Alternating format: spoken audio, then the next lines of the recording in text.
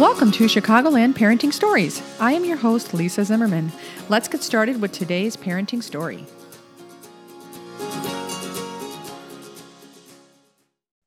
Welcome back to Chicagoland Parenting Stories. Our guest today is Dr. Cindy Rubin. Dr. Rubin is an international board-certified IBC lactation consultant, and she is a breastfeeding medicine doctor. She is the owner of In Touch Pediatrics, and she serves the western suburbs of Chicago. Welcome, Dr. Rubin. Hey, happy to be here. Can you please repeat the names or if you're not comfortable with that, just the ages of your children? So my kids are Elliot, who is 11 years old, and Mara, who is 9. Okay. And if you had to describe your parenting style, what would it be? Oh, it would be figuring out things as I go. So kind of on the fly? Yes, on the fly. And trying to learn from my mistakes. Okay. That sounds a little bit tricky. Without Yes. disclosing your age, which generation are you a part of? Gen X. Gen X. Okay. And would you describe how you are parenting your children now, similar or different than how you were parented? My parents were very supportive, though also firm. And I think that I am similar, but I think my children are very different personalities than my parents had to deal with. So in that sense, I feel like I actually am parenting pretty differently to better parent my children's personalities, if that makes sense. Yeah, that definitely does make sense. It's also the times are a lot different too, and I think about I don't think there's been an easy time ever to be a parent. Like I used to say to clients, imagine if you were going through World War II or the Great Depression or, the Vietnam era or whatever. But there's an awful lot of information that makes us question ourselves so much more. But also there are true safety concerns for our children at almost all times. Right. Right. And that's what makes it really hard. Yeah. It's hard to not be that helicopter parent. Right. If that's not what you're looking for. Right. Right. For sure. For sure. Because you want them to be independent. You want them to figure out how to adult, but then it's but I also need to keep you safe. Right. Right. It's very difficult. Yeah. Can you describe the work that you do for those that may not understand how you help new families, specifically, let's say in the realm of the breastfeeding medicine doctor? Because I think that that's something that people probably aren't as familiar with. For sure. And hopefully we'll become more familiar over time. So breastfeeding medicine is a specialty that it can be pediatricians, it can be OB-GYNs, family practice, surgeons even. But what we do is practice medicine geared around breastfeeding. So we can do the things that physicians need to do to both promote, but also troubleshoot breastfeeding problems that require physician involvement. So many of us are IBCLCs as well, and we can do those, the education and the counseling. But sometimes IBCLCs will find themselves with a patient who has a problem that requires physician evaluation, treatment, management. And unfortunately, traditionally, physicians have not gotten good training during our medical school and residency.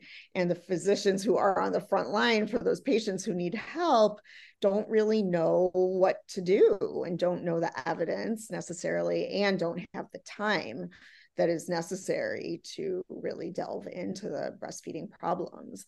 And so breastfeeding medicine doctors fill that void, really. And we are available to see patients who are maybe more complicated, aren't getting better with the traditional things that IBCLCs can do wonderfully.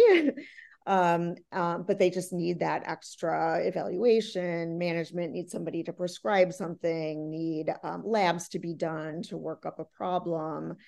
And these and we often see people who really feel like they have not been listened to by the medical field, because of, unfortunately, this lack of training.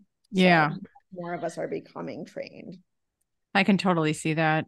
What is your favorite thing about being a breastfeeding medicine doctor then? I I do home visits and virtual visits, and I really love being able to figure out how to help somebody in the context of their world. I like being able to go into the home and, when we're struggling with, let's say, nipple pain that is not going away and is related to latch, to be able to see, well, where are you breastfeeding your child, and what kinds of pillows are you using, and this, that, and the other thing, and to really navigate the problem in the context of where they live physically. And I can delve further into where they are emotionally and socially and all of the components that go into breastfeeding, which is very difficult to do for a traditional physician in the 15-minute appointment model. And I love being able to do that. Yeah, that time crunch is such a difference when you are in the home because, you don't have unlimited time. You obviously still have to stay within what the insurance is going to let you do. But it is nice to see like the pictures on the wall from their wedding and see this person who's falling apart in front of you and see like this is who they really are, Right. and Absolutely. try to reinforce that. What is Yeah. your biggest challenge then with being a breastfeeding medicine doctor? Actually, it's funny. It probably is that time crunch, because despite the fact I'm outside the insurance system, and so I'm not limited, and I tend to spend a lot of time. So really, my challenge is trying um, to still maintain kind of my work life balance, I'd say, Mm, and figure out how to spend the time that I want to with my patients, but also having your not downtime too. having my Yeah.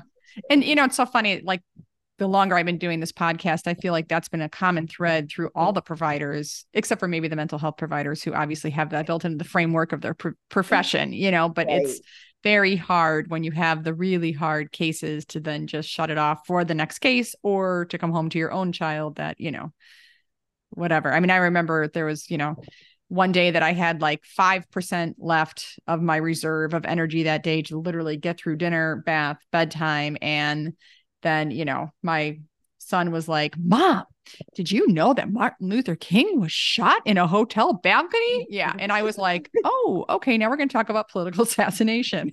There goes my 5%. And then you got to pull it out of somewhere. But it is really hard to do that. Yeah, it is. It is. Did you always want to be a parent? I did, actually. I remember, actually, when at my baby shower for my first kiddo, my mom took a picture. She had a little collage of a picture of me at that point in my pregnancy, standing, to the side so you could see my baby bump, and me as a probably maybe 7-year-old, similarly standing to the side Oh, with a big ball under my nightgown showing off my baby bump. So I always wanted to be a parent, and I'm so lucky that I have been able to finally experience that. yeah. You had friendships when your children were babies. How important are those to you now? And do you still keep in touch?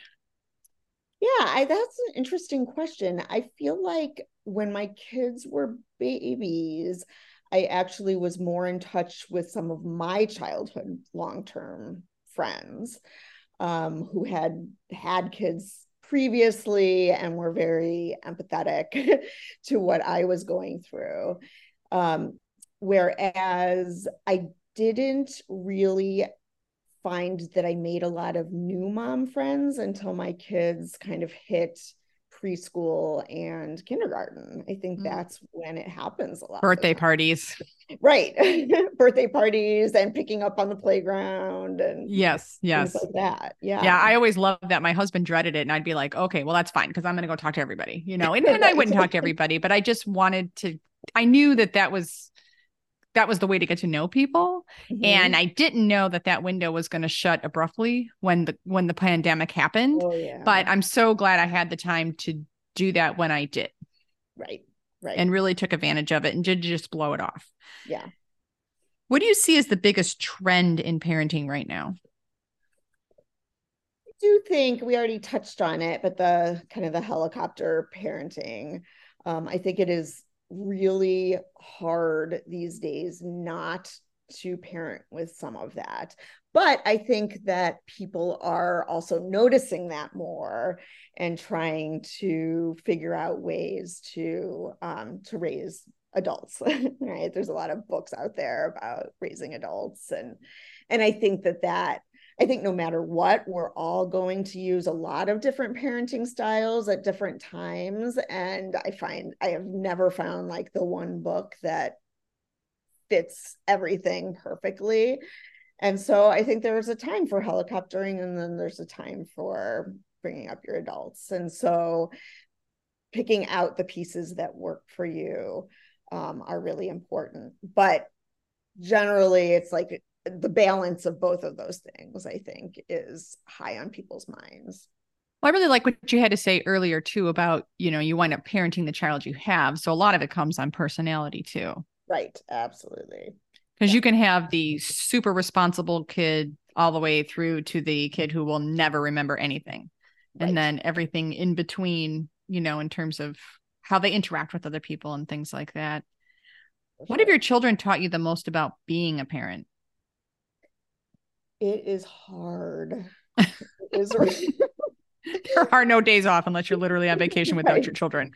Well, it's funny because I was a pediatrician before I was a parent. And, looking back, I can't believe some of the things that I said to parents, just thinking, well, it can't be that hard. It is hard. It's really, really hard. It's hard to balance yourself. It's hard to stay calm in those moments when your kids are not staying calm. It's hard to just know what to do in those different stages of life. Even being a pediatrician, I wasn't necessarily taught parenting. And so, and that's why I say, figuring it out as I go, because you can't really know what's going to come up. You can't anticipate all of those things. And every time you think you've got it figured out, something new comes along. So I think that is what they have done. They have done a very good job of teaching me how hard it is. Yeah, it's funny because I feel like there's a lot of times that I say to people like, well, that is a parenting decision. Yeah. Like, I can tell you what I think personally, and I can tell you what you're supposed to do from a professional standpoint. But when it comes down to it, there's going to be a lot of times you just have to do what's right for your family. Yes. And when you're holding a newborn, you're like, well, this doesn't even feel like a family yet. All this feels is, just drama, right? But Right. it's like, but also getting them to understand that like at some point, there are choices you make and every family looks a little bit different and it's not going to be quite the same. And it's so funny because I feel the same way. Like I was a pediatric nurse and a postpartum nurse before I had a child. And it was like when I went back to work, I was just a hot mess because I was so afraid to tell people things. But then I also realized that like now when I hear some of the advice that come from people that aren't like breastfeeding experts, where it's like, okay, well, just, feed the baby and then every single time pump and then every single time do this.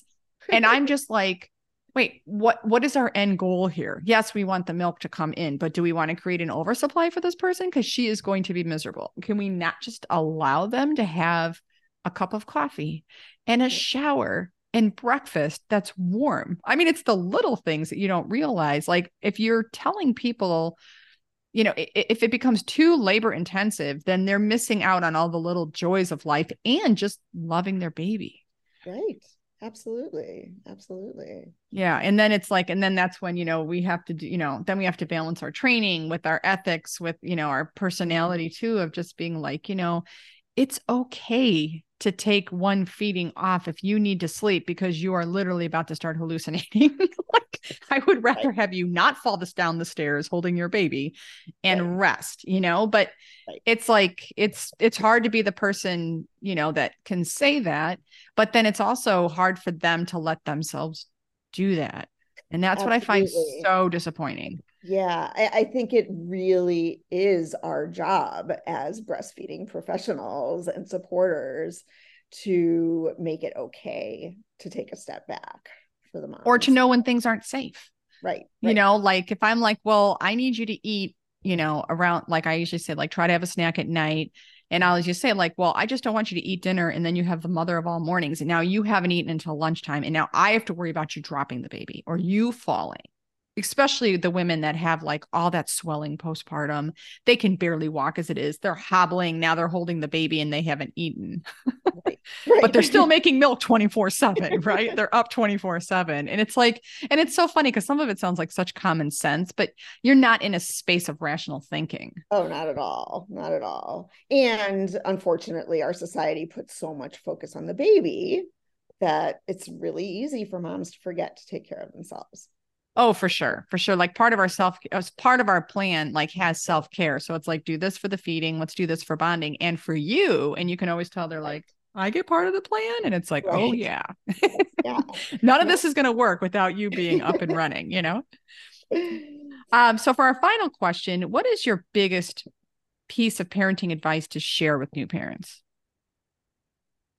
So this actually comes from my husband. So it's funny, I was mentioning the books and all of that can help you to kind of figure out how to navigate parenthood. And I was at one point sleep training my son, and I'm not like I'm not judgmental either way in terms of sleep training. It is for some people, and some people it's just not what they want to do, and that's fine, and I support it either way.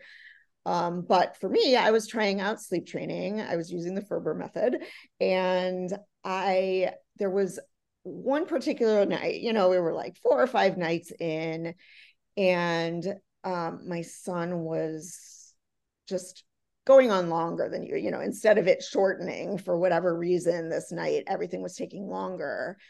And my husband was like, I think we need to go in. Like, I think we need to stop this for the night.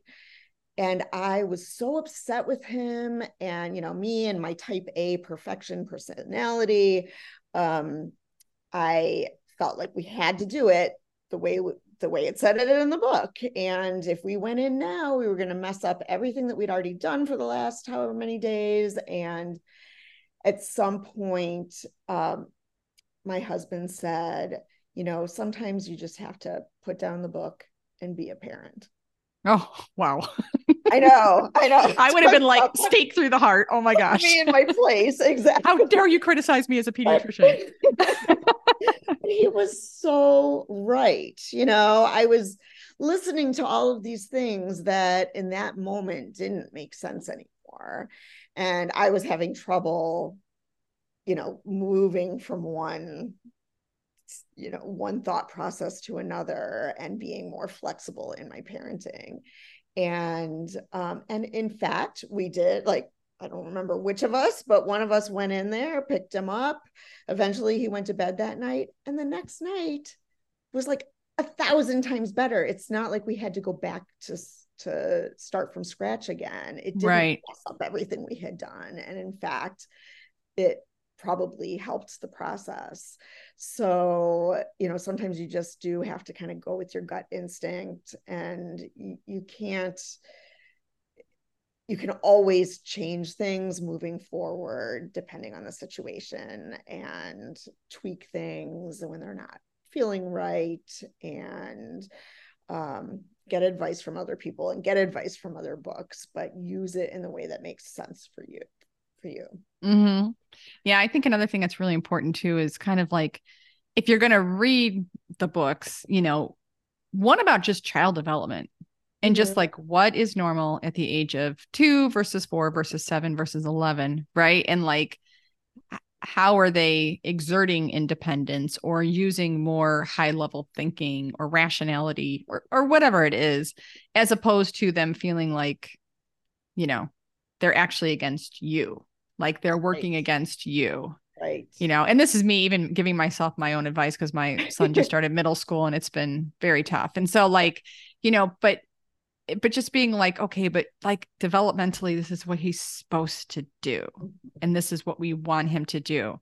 And we would be super concerned if he was not doing this. Right. It's not fun, but Right.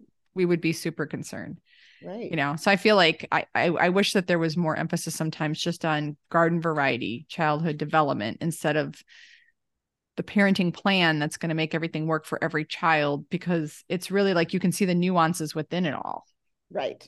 That's why that Touch Points by Brazelton is a Mm-hmm. really good book for new parents because it really does focus on the developmental milestones, instead of putting out a prescribed way of parenting. I think it's really helpful in that. I'm going to make sure I put that in the show notes for Yeah. our guests. Yeah. It's really Just good. because it might be something if they're like, why are you talking about this? But let's just have Right. like some type Yeah. of a, you know, well, we're out of time. Thank you so much for joining us for episode 20 of Chicagoland Parenting Stories. And thank you to our guest, Dr. Cindy Rubin of In Touch Pediatrics. Thank you so much, Dr. Rubin. Thank you. Thanks for having me. Have a great day.